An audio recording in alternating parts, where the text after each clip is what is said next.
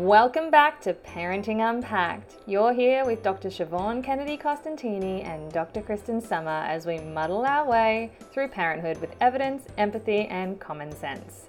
Let's get into today's episode.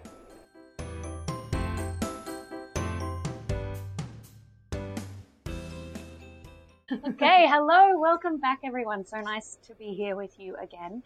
We are doing Parenting Unpacked, our podcast with resident PhDs in child development, Dr. Kristen Summer and Dr. Siobhan Kennedy Costantini. Hi. Hello, Siobhan. How are you today? Oh, I'm great. How are you? I am also great. My child is sleeping through the night, so I am feeling exactly the way I was before she was sleeping through the night, because we used to sleep great next to each other. But she now sleeps through the night, so this Christmas with my extended family, when they ask how is she sleeping, I can say normal, and no one can criticize me for it. Yeah, I mean both are normal, right? Yes and no. Like kids sleep how they sleep. We get very invested in sleep. Those first, like the first couple of years of family gatherings though, when everyone hones in on like how your child is sleeping and by asking, are they a good baby, aka do they sleep a lot? It took me a little while to learn that I'm not meant to be honest with people about that. Yes. Yes. Otherwise they impose their opinions on what good and bad infant sleep looks like, even though wakeful babies are protective against things like SIDS, and it's very biologically normal. But so tricky, right? Old school ideals will die hard. So anyways, I'm great. Random sidetrack. Sorry. Let's move on to the next thing. Well, we were going to talk about, let's start off with our meltdowns for the week. What's your meltdowns that happened this past week? Look, it is a meltdown because it's associated with meltdowns, but it's actually like a new development, and I'm super into it. I don't know why I'm so into it. Like, I guess I'm just like, wow, we're progressing to the next stage. My child now throws herself on the floor with her tantrums. So when every time, like, and it's mostly for tantrums where she wants something and I say no. That's usually the tantrums where she throws herself on the floor. And I don't know why I find this so exciting. It's a new change in the way she's responding. And yeah, it's cool. Look, I think a lot of people would be like, oh my God, like if your child does that in public, that's so embarrassing. And I'd just be like, hey, like this is the stereotypical representation that everyone thinks of when a tantrum occurs. Think of a tantrum, if someone sees my kid do this in public, they're going to be like, oh yeah, she's just having a tantrum, dealing with her big feelings. She wanted something and mum said no, like whatever. If anyone walks up to me and says, parent your child better, I'll probably turn around and tell them that I'm sorry if they had children that they had to deal with that kind of lack of insight into their child, because we are parenting our children very well by letting them express that frustration. Otherwise, they're going to bottle it up. And what's going to happen to them, Siobhan, if they bottle it up and they don't let it out? Oh, all kinds of things. They'll turn into us. No, kidding. No, I'm joking. Obviously it's better to express emotions. Emotions are just signals to how we're experiencing things, and that's a good thing. But also, like, similarly, we don't need to give our emotions power, per se. Like, the more we, it's just information. It's information that sometimes hijacks our small people's bodies, and we just have to help them through it is really the best way. It's not always easy. It's often hard for us as well because we're regularly affected by our emotions. But yeah, like that is so exciting. Like I don't want to make it sound too positive because obviously your child's in distress. But no, it is exciting that she's like, it shows that her emotional development is happening. She's experiencing really strong emotions, which is important in life. The real challenge that goes with that is learning how to manage them, which is obviously what you're starting to navigate more and more. Yeah, and they're really brief at the moment, especially the ones that are about like a desire for something in particular. Like sometimes she'll ask to watch the TV and I'll be like, we don't watch TV at this time of day. We watch TV when I'm cooking dinner. And that's a really brief tantrum. Like she'll throw herself on the ground and cry. And then 30 seconds later, she'll be like, yeah, I'm bored of this, and get up and go play. And that's And there's also nothing really wrong exciting. There's nothing wrong with, like, she's expressing her displeasure, which is important. Like, that's her identifying herself as an individual and saying, I don't want what you want. She just doesn't have the language to describe that in more nuanced ways. Lots of adults don't either. She just doesn't have the emotional control to say, emotions aside, communicate instead. She could absolutely tell me that I am pissed off about this, because she uses full sentences now as a 2-year-old. It is intense. But yeah. Anyways, Siobhan, enough about my child's development through meltdowns. What's your actual meltdown for this week? That's such a good question. We've had a really good week. I don't think there's anything. Oh, yesterday afternoon, I needed a wine to just kind of regulate myself, which is, as adults, we use different techniques, as our children are learning to do. Wine isn't great for our children. But I just wasn't, like, those days where just everything is annoying you for no particular reason, and worse, you have enough insight at the time to know that I'm being unreasonable. So yeah, that was me yesterday afternoon, and I'm just like, dude, I need wine. I just need to chill out and have a beautiful red glass of red wine and just breathe on through it. But it was very low level, which was nice. And then things got a bit easier. But just, yeah, it's we're getting towards the end of the year. This is our last recording of 2021, which is exciting. But yeah, end of year is always a bit hard. We're using screens a lot more, which I'm cool with, but our child is getting upset more intensely and more often when we're putting limits on that, which, again, perfectly understandable and reasonable, but just hard to deal with when it's hot and unpleasant and I want to have a nap. Yeah, I totally agree. And I think one thing I'm going to jump in here with before everyone takes this and runs is that it's probably not the screens that are contributing to Timo's melting down, right? What do you think it is that's contributing to this increase in challenging behaviour right now? So he's going through a growth spurt right now. He had a 4-hour nap at daycare yesterday. Insane. 4 hours. I told Kristen this last night, and she was like, oh no. And I just went into the night going, oh, okay, like steeling myself for disaster. He was fine. He slept perfectly normally. I know. Went to bed maybe 5 minutes later than normal time. Yep. I was so confused. Woke up normal time, a little bit later than normal time, actually. Okay. Yep. Amazing. When I dropped him off at daycare today, his educator was saying, "Oh, I was so worried. I was thinking about you last night. How did everything go?" I'm like, "Fine." She's like, "What?" I was like, "I don't know. Kids are weird, man. No idea." But anyway, so that's my meltdown. Getting towards the end of the year, just feeling a bit overwhelmed. You asked me a question. That question was, what do I think is contributing? I think it's because I'm saying no. I think the main thing is that people don't like to be told they can't have what they want, and that's children too. Absolutely. So, and what's your take on it? Well, Sienna's obviously going through the same thing, but it's got a lot more to do with all the extra activities we're doing, the unpredictable nature of our days now, because it's the holiday period. We've lost our Thursday playgroups because school finished. Our Wednesdays are a little bit more unpredictable because we usually go to my parents' place and they're away. Our days are just unpredictable. We're going to carols in the afternoons. We're going to friends' houses. We're going to cousins. And all of this stuff is really overwhelming to a child that really likes rhythm and predictability.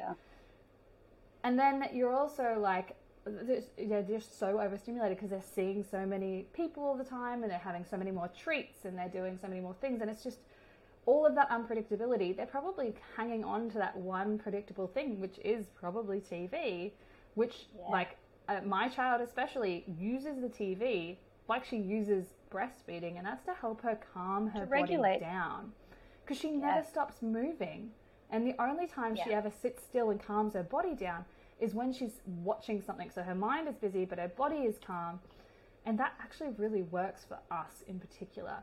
And we're exactly the same. Timo's a very active kid, and when he's watching the screen, he's cuddled with me on the lap, and he's just quiet and calm, sucking his thumb, got his blankie, things are calm. And I mean, that's how adults often use TV as well. Like, how common is it for many of us to, I mean, that's exactly what I did last night. I had a glass of red wine and I watched the new season of The Witcher. That was my calm down before bed activity. Like, we get distressed. We go, oh no, they're using it for regulation. You're like, yeah, they're using it how we use it.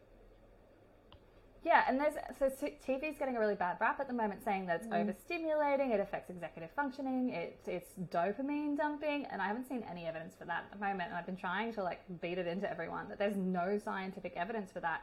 But everyone is on a mission to cancel things like Cocomelon. But the thing is that every child has a different thing that they need. So for children like my child and Siobhan's, our children have to go 150% until they drop at night. If they don't have a calm down routine, and believe us, we've tried. I tried so hard to do calm down routines. They told me that I could. We don't do calm down. We do wind up and then crash. Yeah, exactly. We have to run full pelt to bedtime. Otherwise, bedtime won't happen. So, but other kids, they really need an hour of winding down. Otherwise, they can't get to sleep. So these kids might need less TV. And it's all about individual differences and nuances. It's about listening to your child and knowing that there isn't one hard and fast rule, especially when it comes to TV. That's a really tricky thing to navigate. So, yeah, just wanted to stop that before anyone jumped on the cancel Cocomelon bandwagon. Yes. No, you're absolutely right. And this time of year, so Christmas time is when we're recording this, is exactly that. Like, the routine's out of whack. Usually on Thursdays we go to Little and Active, which is kind of like a gym program. He sees his friends. He has a wonderful time. But that's finished for the year, so things are different, and our kids they really like rhythms, like all people do. Like, we like having predictability, and it just mixes things up. It's just the same reason that I'm feeling a bit frazzled this time of year. So, super normal, challenging, but very normal. Anyway, that kind of actually brings us really nicely to today's topic, which is after-school restraint collapse. So it's the idea that when kids come home from daycare, from school, they are very, what's a polite way of saying this? They're just really overwhelmed, and often their behavior is intense and really hard for us to manage. They might have a lot of meltdowns, a lot of tantrums. They might be very uninterested in doing what we ask of them. And so this has been termed after-school restraint collapse. So basically it's the idea that, in its simplest forms, that after kids come home from school, their ability to restrain or contain their feelings and their emotional responses collapses. So you get more of the behavioral challenges, you get more of the complaining, more of the emotionality, all these kinds of things. So, Kristen, what do we know about the research behind this stuff? Look, there's not a ton of research on after-school restraint collapse in particular. So we can extrapolate from a bunch of developmental psychology theories, which is common, especially in child therapeutic settings. But currently there isn't a lot of research on after-school restraint collapse. I did a look. I couldn't see anything. There's one person that seems to really be a proponent of it, but there isn't any hard and fast research on it. So we might suggest a way that this can be researched in the future at the end of this episode, and if some budding honours student or PhD student wants to take it and run with it, rad.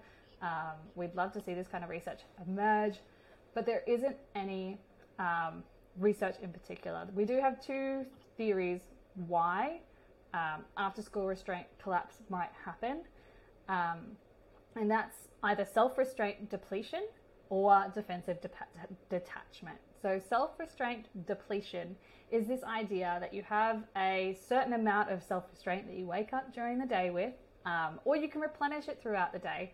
I have a video on TikTok about the rainbow, and how every time something triggers you or affects you, you lose one of your rainbows until there's no rainbow left, and all of a sudden you explode.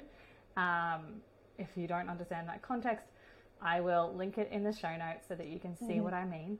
But basically, you have this certain amount of self-restraint, and every time something bothers you, or you're working really hard to sit still for hours, you're adjusting to a new schedule, you're missing your parents, you're learning challenging topics, you're navigating the social scene, all of these things take time and effort and self-restraint. So you have you work really hard when you're out of the home to be good, to meet these expectations, so that when you come home to a safe environment, you just let it all out, because you know that it's safe to do it here and it's not safe to do it at school. So that's one idea, is self-restraint depletion. The other one is defensive detachment. And that's the idea that your child has missed you all day. They've been without you. It might be that they've just started prep and they're not used to full days without you. They were thinking about you all day. They were wondering what you were doing, and they just come home really frustrated and mad at you, essentially. Now, it could be a little bit of both. It could be one or the other, and it really depends on your particular child. But how you addressed after-school restraint collapse might vary based on which one of these you think your child is experiencing more, but we'll go into that a little bit later. Now, Siobhan, you said there was some other research that we could pull in to kind of explain self-restraint collapse. Yeah, so you kind of touched on it quite nicely, but basically it's the idea that children are still learning to regulate their emotions. They're still learning to manage their responses to things. And I think a nice way to think about this is how we as adults process this stuff. So we experience it as well. We just are better equipped to manage our emotions and manage our restraint collapse, as it were. So, I mean, it's not at all uncommon for us to come home. I mean, we are living in pandemic times, so it's not quite the same. Many of us work from home. But imagine the old days where we went to work in an office and we had a rough time with our boss that day. We couldn't get the sushi we wanted. It was sold out in the line. We hadn't had enough coffee that day. We had to work with a bunch of difficult clients. We just really needed a hug from our partner. We come home, we collapse on the couch, and we just cuddle the dog. And the key difference with some of these things is that as adults, we get to decide what we do with our time. When we come home, we know that we feel overwhelmed and we lie on the couch and we watch TV, or we have a nap, or we read a book, whatever we do to try and recharge. Whereas sometimes what happens with our kids is that they come home, they need to do something to recharge or relax. And instead, understandably, we as parents say, okay, right, you need to get your homework done, get your lunchbox out of your bag, take your clothes off, have a bath, or whatever the list is. And all of these things are important and need to get done. But perhaps we're not necessarily tuning into what our children need at that time, which maybe they need some downtime. And maybe, definitely they need a bath, but maybe there are other ways to prioritize these things. And there are ways that we can really tune in and connect with our kids. So you asked about the research specifically, and I think the emotion regulation research is really where it comes at. So most of the things, the development that happens with emotional regulation isn't finalized until our kids' teen years, and even up until their late 20s, which is why we think of young adults as rowdy and out of control, because they are. If you think back to your teen years and even your child years, we just aren't in control of these things. And when, Kristen, you started talking about the ways that our children are challenged at school throughout the day, we have to kind of remember that that's the point of school. They are designed to be challenged to learn at the edge of their learning, but it's really emotionally, mentally, cognitively draining. And we want our kids to be challenged, but we just really need to focus on how draining these things are, and that our kids not only don't necessarily have the brain structure or the capacity in terms of their neurodevelopment to quite do these things, which is why they rely on us as their parents to help them. But they've been through often a really challenging day. And your TikTok, I think, is the best way to describe it. So hopefully, we'll link that in there. It's the idea that as adults, we have all these layers of skills and techniques and patterns and neural pathways that we've put in place over decades that our kids don't have. Yeah, exactly. So I think the best way to characterize after-school restraint collapse, to see if your child is suffering from that, is one, if they present really strong emotions upon pickup or soon after arriving home, things like screaming, crying, whining, disrespectful behavior as well if they're adolescents, or middle childhood kids, and anger. And it can be more prominent in kids that are really sensitive, that either have learning or socialization problems or are highly sensitive temperament, or it can actually be caused or exacerbated by a lack of sleep, hunger. They might be hangry, they might be overstimulated, or they might be a little bit sick. So it can be really common for normal kids, and it might come and go, and it can be really common for kids that are neurodivergent or sensitive, but it can happen to any kid. And it's one of the key things that you'll hear parents say is, I don't understand why they're so good for other people, but they're not good for me. And the best thing to know is that that is a beautiful thing to hear, because it means you have created a safe space for your child to be who they can be without masking. And as someone who masks a lot of behaviors myself in social situations, masking is exhausting. It creates a lot of anxiety for me and my body. I physiologically feel gross if I have to mask for too long, and all your children are doing this by holding themselves together all day. So when they come home and they can take that mask off, that means that you've done a really great job creating a safe and secure environment for them. So take that as a compliment when your child is screaming in your face at 3:30 in the afternoon after you pick them up from school. Yep. Doesn't mean it's not hard. We completely recognize that it's rough, and that whilst, yes, it means that your child loves you, we're often the most challenging around the people we love. I mean, I'm still like this. I'm the biggest rat bag to my mother when I'm in a bad mood, and I feel awful about it afterwards. But I keep reminding her that our children are always the worst with the ones we love the most, right, Mum? And she's like, yeah, cool, go away.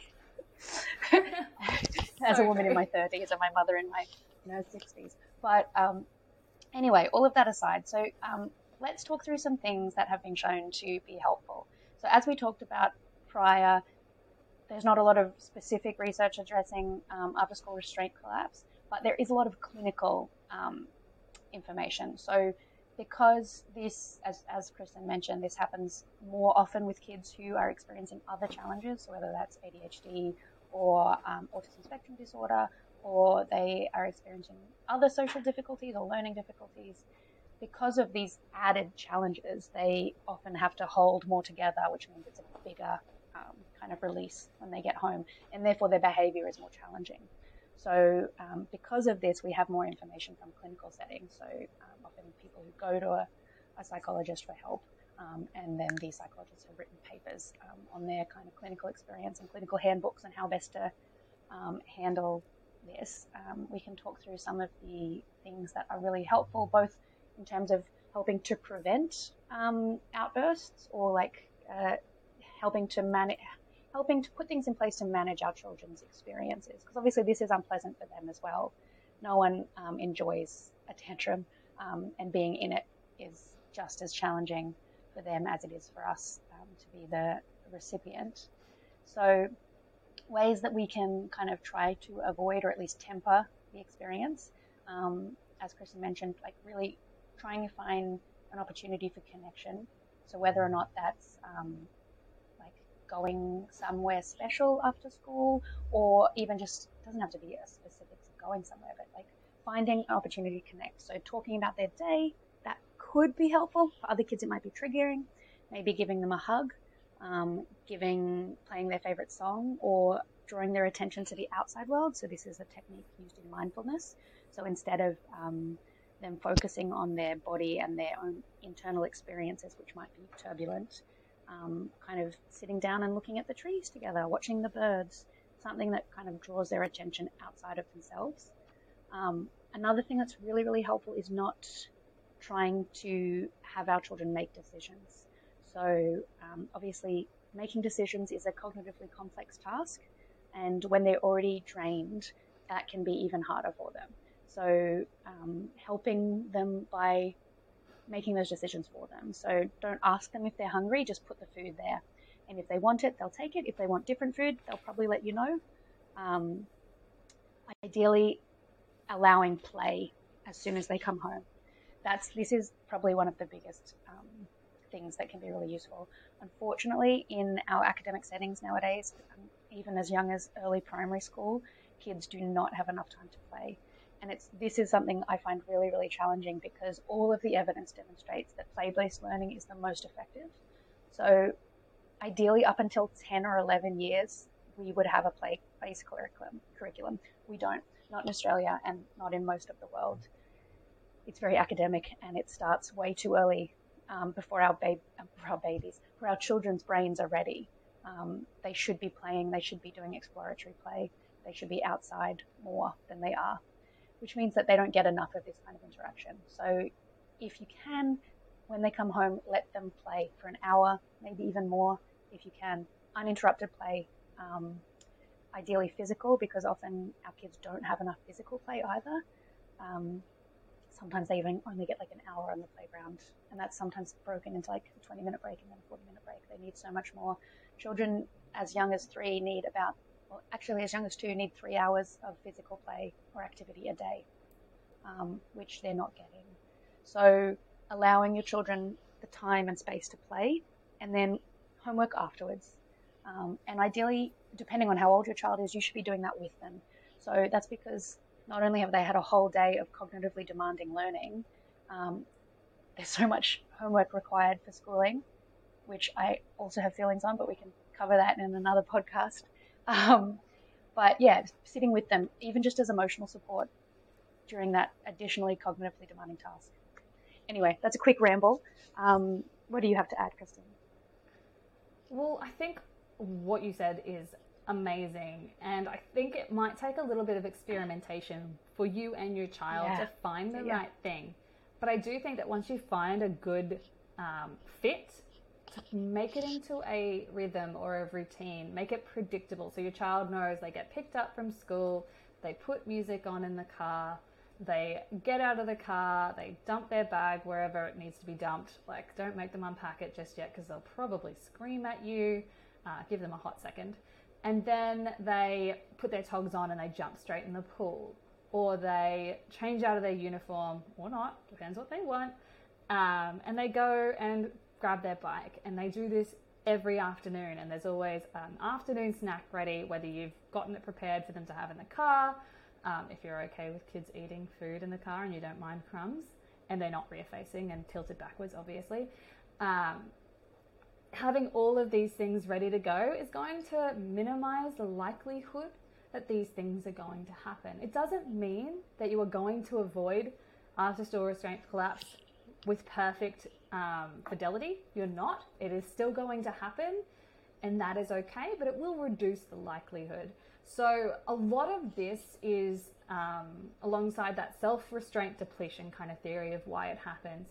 So in terms of maybe if a child is suffering more from a defensive detachment, depending on what kind of child you have, there are a few things you can do to help them feel connected to you throughout the day, in addition to offering lots of connection once you guys get home from school. So one thing that was really beautiful that I saw at the start of the American school year, so in July, was the idea of drawing a connection, like a heart connection on your child and on you.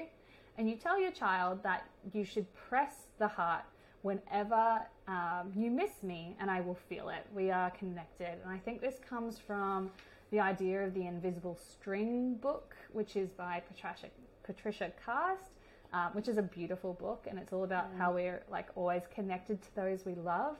But yeah, giving them that little bit of imaginative pretend play around like every time I miss you, I press my heart and it's connected to mum. That might help them feel more connected throughout the day. It might help them deal with really challenging moments because it gives them something sensory to focus on, and it gives them a positive thought to replace the negative one. And another one is you might leave little notes in lunch boxes. Like you see lots of Insta mums do this now, and you think it might just be because like, you know, it's the Insta-worthy thing with all the fancy lunches. But there's actually like having little lunch notes can be really helpful for your child. They might not be able to read yet, so maybe it's just a picture or a little love heart, but it's something to say that my parents are thinking about me when I'm not with them. And that can really help kids navigate this whole idea of defensive detachment. So, yeah, I think that's all I really have to add to that, Siobhan. Is there anything else? Oh, you know what? I know what we've got to add. how do we deal with that meltdown, that mid after school restraint collapse meltdown as it's happening? What do we do? Yes. So I think we kind of touched on this, you like addressed it with the swimming. So much of meltdown response can be really well connected to polyvagal theory. So this is the idea that our vagus nerve is highly linked with our stress response. So we have this nerve in our body, it's called the vagus nerve. It is a highly vascular, so it's very like, what's the word? Like it's got a lot to do with our blood. Sorry, this sounds silly. So highly vascular, which means it's it's connected to our blood system. Obviously, it's a nerve. Everything's connected in our body. Hold up, Kristen. Cut this out, and can you edit this because I'm just on a total chaos melt. Okay, Yeah, let's start again. The timer around 30 minutes. Okay. 30 minutes. Let's start again. So I'll just touch in about polyvagal and actually describe what it is for real instead of fluffing about. Yeah, okay. It's hilarious. So, it happens sometimes. Okay, so the vagus nerve is one of our cranial nerves. It's our 10th cranial nerve, and it's what we describe as it interfaces with our parasympathetic nervous system. So we have two kind of ways that our nervous systems present. There's the parasympathetic and the sympathetic. So our sympathetic nervous system is the way our body responds to stress. So it's our direct physiological response to stress. So it's what we talk about when we often talk about the flight or fight response. So it's how our body responds to stress. So we add more blood to our muscles, our breathing increases, our digestion reduces, and this is what is being activated when your child's in the middle of a meltdown or a tantrum. They are in stress mode. So the way that we can help our child or our children come back to a state of calm to kind of reactivate their parasympathetic nervous system, which is our nervous system at all other times, our kind of day-to-day functioning, where it's a lot more calm, a lot more in control, more relaxed breathing, standard blood response, is by activating our vagus nerve. So as I said, this is a nerve that goes all throughout your body and is a really great way to kind of hijack this system in a positive way to activate a more calm response. So things like swimming are really great. Water is really calming. Singing is really, really great. Humming, dancing, physical movement, kind of the mindfulness that we touched on before. So taking ourselves out of our body instead of focusing on our rapid breathing, our beating heart in our ears, looking at the trees, looking at the birds, listening for bird songs, these kinds of things. So just trying to really, one thing that I like to use with my toddler, and obviously you can do this in different ways with older kids, is I like to use questions. This depends, like mid-meltdown, talking isn't useful. Once you're kind of starting to escape the meltdown through the other techniques, so whether or not that's singing or calm, sometimes you just have to wait it out, which can be really challenging as a parent. But once they're starting to come out of it, or even before they enter the meltdown, you can try activating their cognition or their prefrontal cortex by asking questions. This is a really fun one to do with primary school age kids. So usually I ask a question that they know the answer to, and my question indicates that it's entirely ridiculous. So I'll say something like, did you know that your grandma has green hair? And they'll be like, what? No, grandma does not have green hair. She has brown hair. And I was like, oh, I don't think so. I think she has pink hair. And then you just really ham it up and turn it into what ridiculous adult would think that grandma has green hair. And it can be a really good strategy to prevent meltdowns. It can be a really good way to redirect once the meltdown is kind of on the way out. It doesn't always work. Sometimes it can be part of the meltdown and become, why did you say grandma has green hair? You know grandma doesn't have green hair. I've experienced this with my nephews on both sides, where it works and where it does not work. So these are just some ideas. Do you have any other great ideas, Kristen, that have worked for you or that you've seen done? Because we're talking about after school restraint collapse, which can apply to children in daycare and it can apply all the way up to high school, one thing that I think we need to reframe what a meltdown is and looks like. So if we go back to episode 5, where we talk about tantrums as panic attacks, which is something that Siobhan coined a little while ago. If we think about them in the frame of mind of what a panic attack is and looks like, how do we activate that parasympathetic nervous system for older kids? Well, as an adult, something that I do is I breathe. And in particular, I breathe in for 5 beats and out for 10, because a longer out breath, so in through your nose for 5, out for 10 through your mouth, breathing out for longer than you breathe in is going to regulate your breathing, slow it down, because when you're breathing fast, it activates the fight or flight system. And you want to activate the parasympathetic nervous system, and that's what breathing out longer than you breathe in does. So for older kids, teaching them this breathing technique, which they might not think is useful when they're not in crisis mode. So you have to teach it to them outside of crisis mode, and then you have to remind them of it when they're in meltdown, in crisis mode.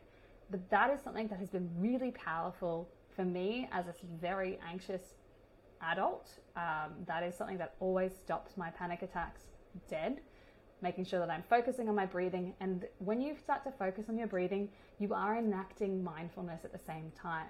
You are focusing on how the breath feels going in through your nose and down into your body, and then how it feels coming up and out of your body, out of your lungs and out through your mouth, and you're counting. So you can't focus on as many things. You can't get tangled up in all those negative thoughts if you're counting your breath, if you're focusing on where it's going, and if you're listening to what's going on around you, which might be mum singing, it might be silence, it could be any number of things. So I think breathing's a really good one for kids who are old enough to understand it, and they will just need a little bit of a reminder to use that tool until it becomes automatic. But breathing's a great one. Yeah, and I think for your little kids, finding things that can help them regulate their breathing too. So for my daughter, that's breastfeeding, or teethers, having something to chew on, or like an icy pole, something cold to suck on, just kind of activating that system of like having to regulate your breathing, even without knowing that you're regulating it. So do you have any other ideas of how you could do that with littler kids? Yeah, like, I mean, singing, that's why singing works, because it forces us to regulate our breathing. You can't sing and hyperventilate at the same time. Similar with humming, these kinds of things.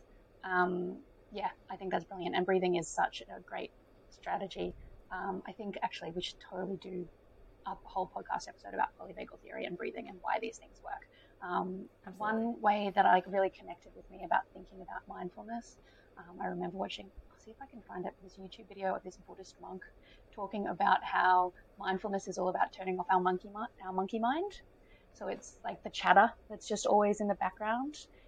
That's your little monkey mind, and you need to shut it down. And that breathing is such a great way to do that, because you can't count your breaths, and think about too many other things at the same time. So these are all just some really good ideas that we can use ourselves, obviously, but also help our little ones. I think one thing I wanted to add, all the things, we could talk for hours, we always do, but that if your child doesn't experience after-school restraint collapse, that's totally fine too.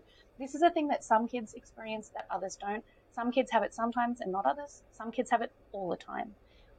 All of these are perfectly normal. I think the reason it's becoming more prevalent is that people are feeling more comfortable to talk about it.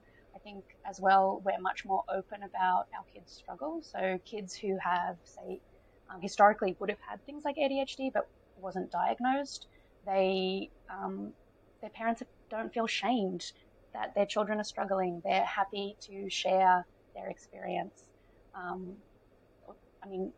So it's not that these things happen more, although maybe they do, because our kids don't get enough chance to play as they used to. But if your kid loves school, comes home from school happy, that's totally fine too. There is nothing wrong with them. In fact, it's wonderful. Yeah, it's so totally fab, but it doesn't mean that you should judge another parent for reporting that their kid is struggling with school. Yeah. And it's not like you're doing something right that they're doing wrong. A lot of it comes down to child temperament. It comes down to how they handle the world. And you're not a failure as a parent if someone's telling you that it's your fault that your child can't cope after the end of the school day. It absolutely isn't. There is no room for mum shame or or mum guilt or parent guilt in general around these kinds of things. And I definitely hear it around the schoolyard, parents talking about, oh, have you seen this naughty kid? He does awful things when he gets home from school. And it's got nothing to do with that, and everything to do with a child's innate temperament and how they are coping with the world. And that parent is probably an exceptional parent, really struggling quite hard to get on top of it. And hopefully some of these things in this episode help you find new ways to work with your child's temperament. These are things you cannot change, but you can work with them to help you both function better in the world. I know that as a parent of a highly sensitive child, I've often found myself wishing that I had an easy baby. And I don't anymore, because this is my child. I know that my journey is different. And if someone tells me that I'm a bad parent because my kid didn't sleep through the night until they were 2, I know that I'm not. I know that I've actually got a child that I have to parent with way more effort. And I'm doing a great job because she's happy, she's healthy, she's securely attached. And that is a really hard thing to do with a highly sensitive child. So if you have one of those children that suffers from after-school restraint collapse, suffers from high sensitivity, know that you're a fantastic parent if your child is happy, healthy, and securely attached, because those are the children that are most at risk to kind of like neglectful parenting, or just, I don't know what you call it, traditional authoritarian parenting. Those kids are most at risk. They're the most likely to have behavioral problems in the future if they are parented with authoritarian parenting as opposed to authoritative, gentle parenting. So yeah, know that you're doing a great job, and you are doing something that is very hard, and it's not your fault if your child cannot perform to the same level in terms of emotional and behavioral regulation as another child. Could not have said it better myself. Absolutely. Yeah. Anyways, so that's it for the episode on after-school restraint collapse, which is perfectly in time for your kiddos to head back to school. If you're in Australia, if you're in the US or the UK, your kiddos might have been back for a while now, but hopefully after the winter break, you've started seeing this and you might need to use it, or you haven't seen it, and that's awesome for you. But yeah, that's it for this episode. So let's finish with our magic moment. Siobhan, what was your magic moment? Oh goodness, I've had a few recently, which is really nice. We have been singing, it's so sweet, we've been singing, what's it called? Wheels on the Bus a lot, and Timo gets obsessed with the babies on the bus are crying. He makes me do babies on the bus go wah wah wah, and so we do that all the time. And then I changed the mums on the bus. Traditionally, it's like the mums on the bus go shh shh shh, and I was like, nah, I don't like that. So I've said the mummies on the bus go cuddle cuddle cuddle, and it's great because I just get cuddles because we sing the song over and over again, and he just cuddles me fiercely, and I love it, and I'm happy to keep this up because it's just so adorable. He grabs me by the neck and goes, mummies go cuddle, cuddle, cuddle. And it's like, they do go cuddle, and I'm getting cuddles and life is good.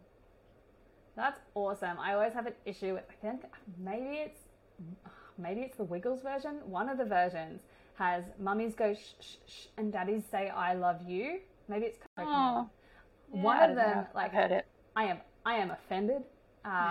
So we do I love you for both, but maybe we'll do cuddle, cuddle, cuddle. That sounds awesome. Yeah. But yeah, he's singing more and more songs at the moment. It's really lovely. Yeah, what's your magic moment? Cute. Tell me.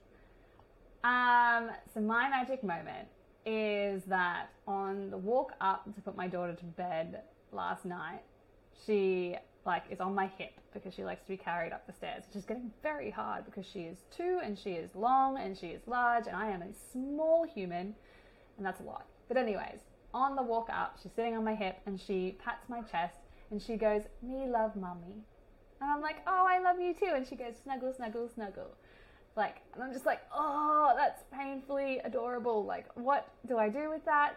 And it's just unsolicited. And she's 2. She's barely got language. I mean, she's got a lot of language now, actually. But, the fact that she understands an abstract concept such as love, or just showing affection in general, and knows how valuable it is phenomenal. And she'll do it to my husband too. She'll be walking along the streets with him to go and see Christmas lights at the end of our street, and just pat him and say, me love daddy. And it's just so sweet and so magic, and it came around at the same time as throwing herself on the floor for tantrums. So there's been some kind of there's been a massive brain explosion all around. It's almost like it's a survival technique. Like, yes, I do need to up the tantrums, but how do I make sure that my mother doesn't abandon me? Okay, I'll tell her I love her and make her heart explode. There we go. That fixes that. Keeping everything balanced, and she's doing a goddamn good job of it. I am very impressed. So yeah, I am still firmly on the hook. I am unlikely to abandon my child anytime soon. That's for the best, I think. I think you're right. Good for you. It's for the best. But yeah, anyways, that's us for this episode. We will see you next week, which we haven't decided the topic on yet. I'm sure we'll do it eventually. But have a wonderful first week of school for our Aussie families, and a wonderful week of school, daycare, work, whatever you're doing for everybody else around the world. And we'll see you next time. See you next time.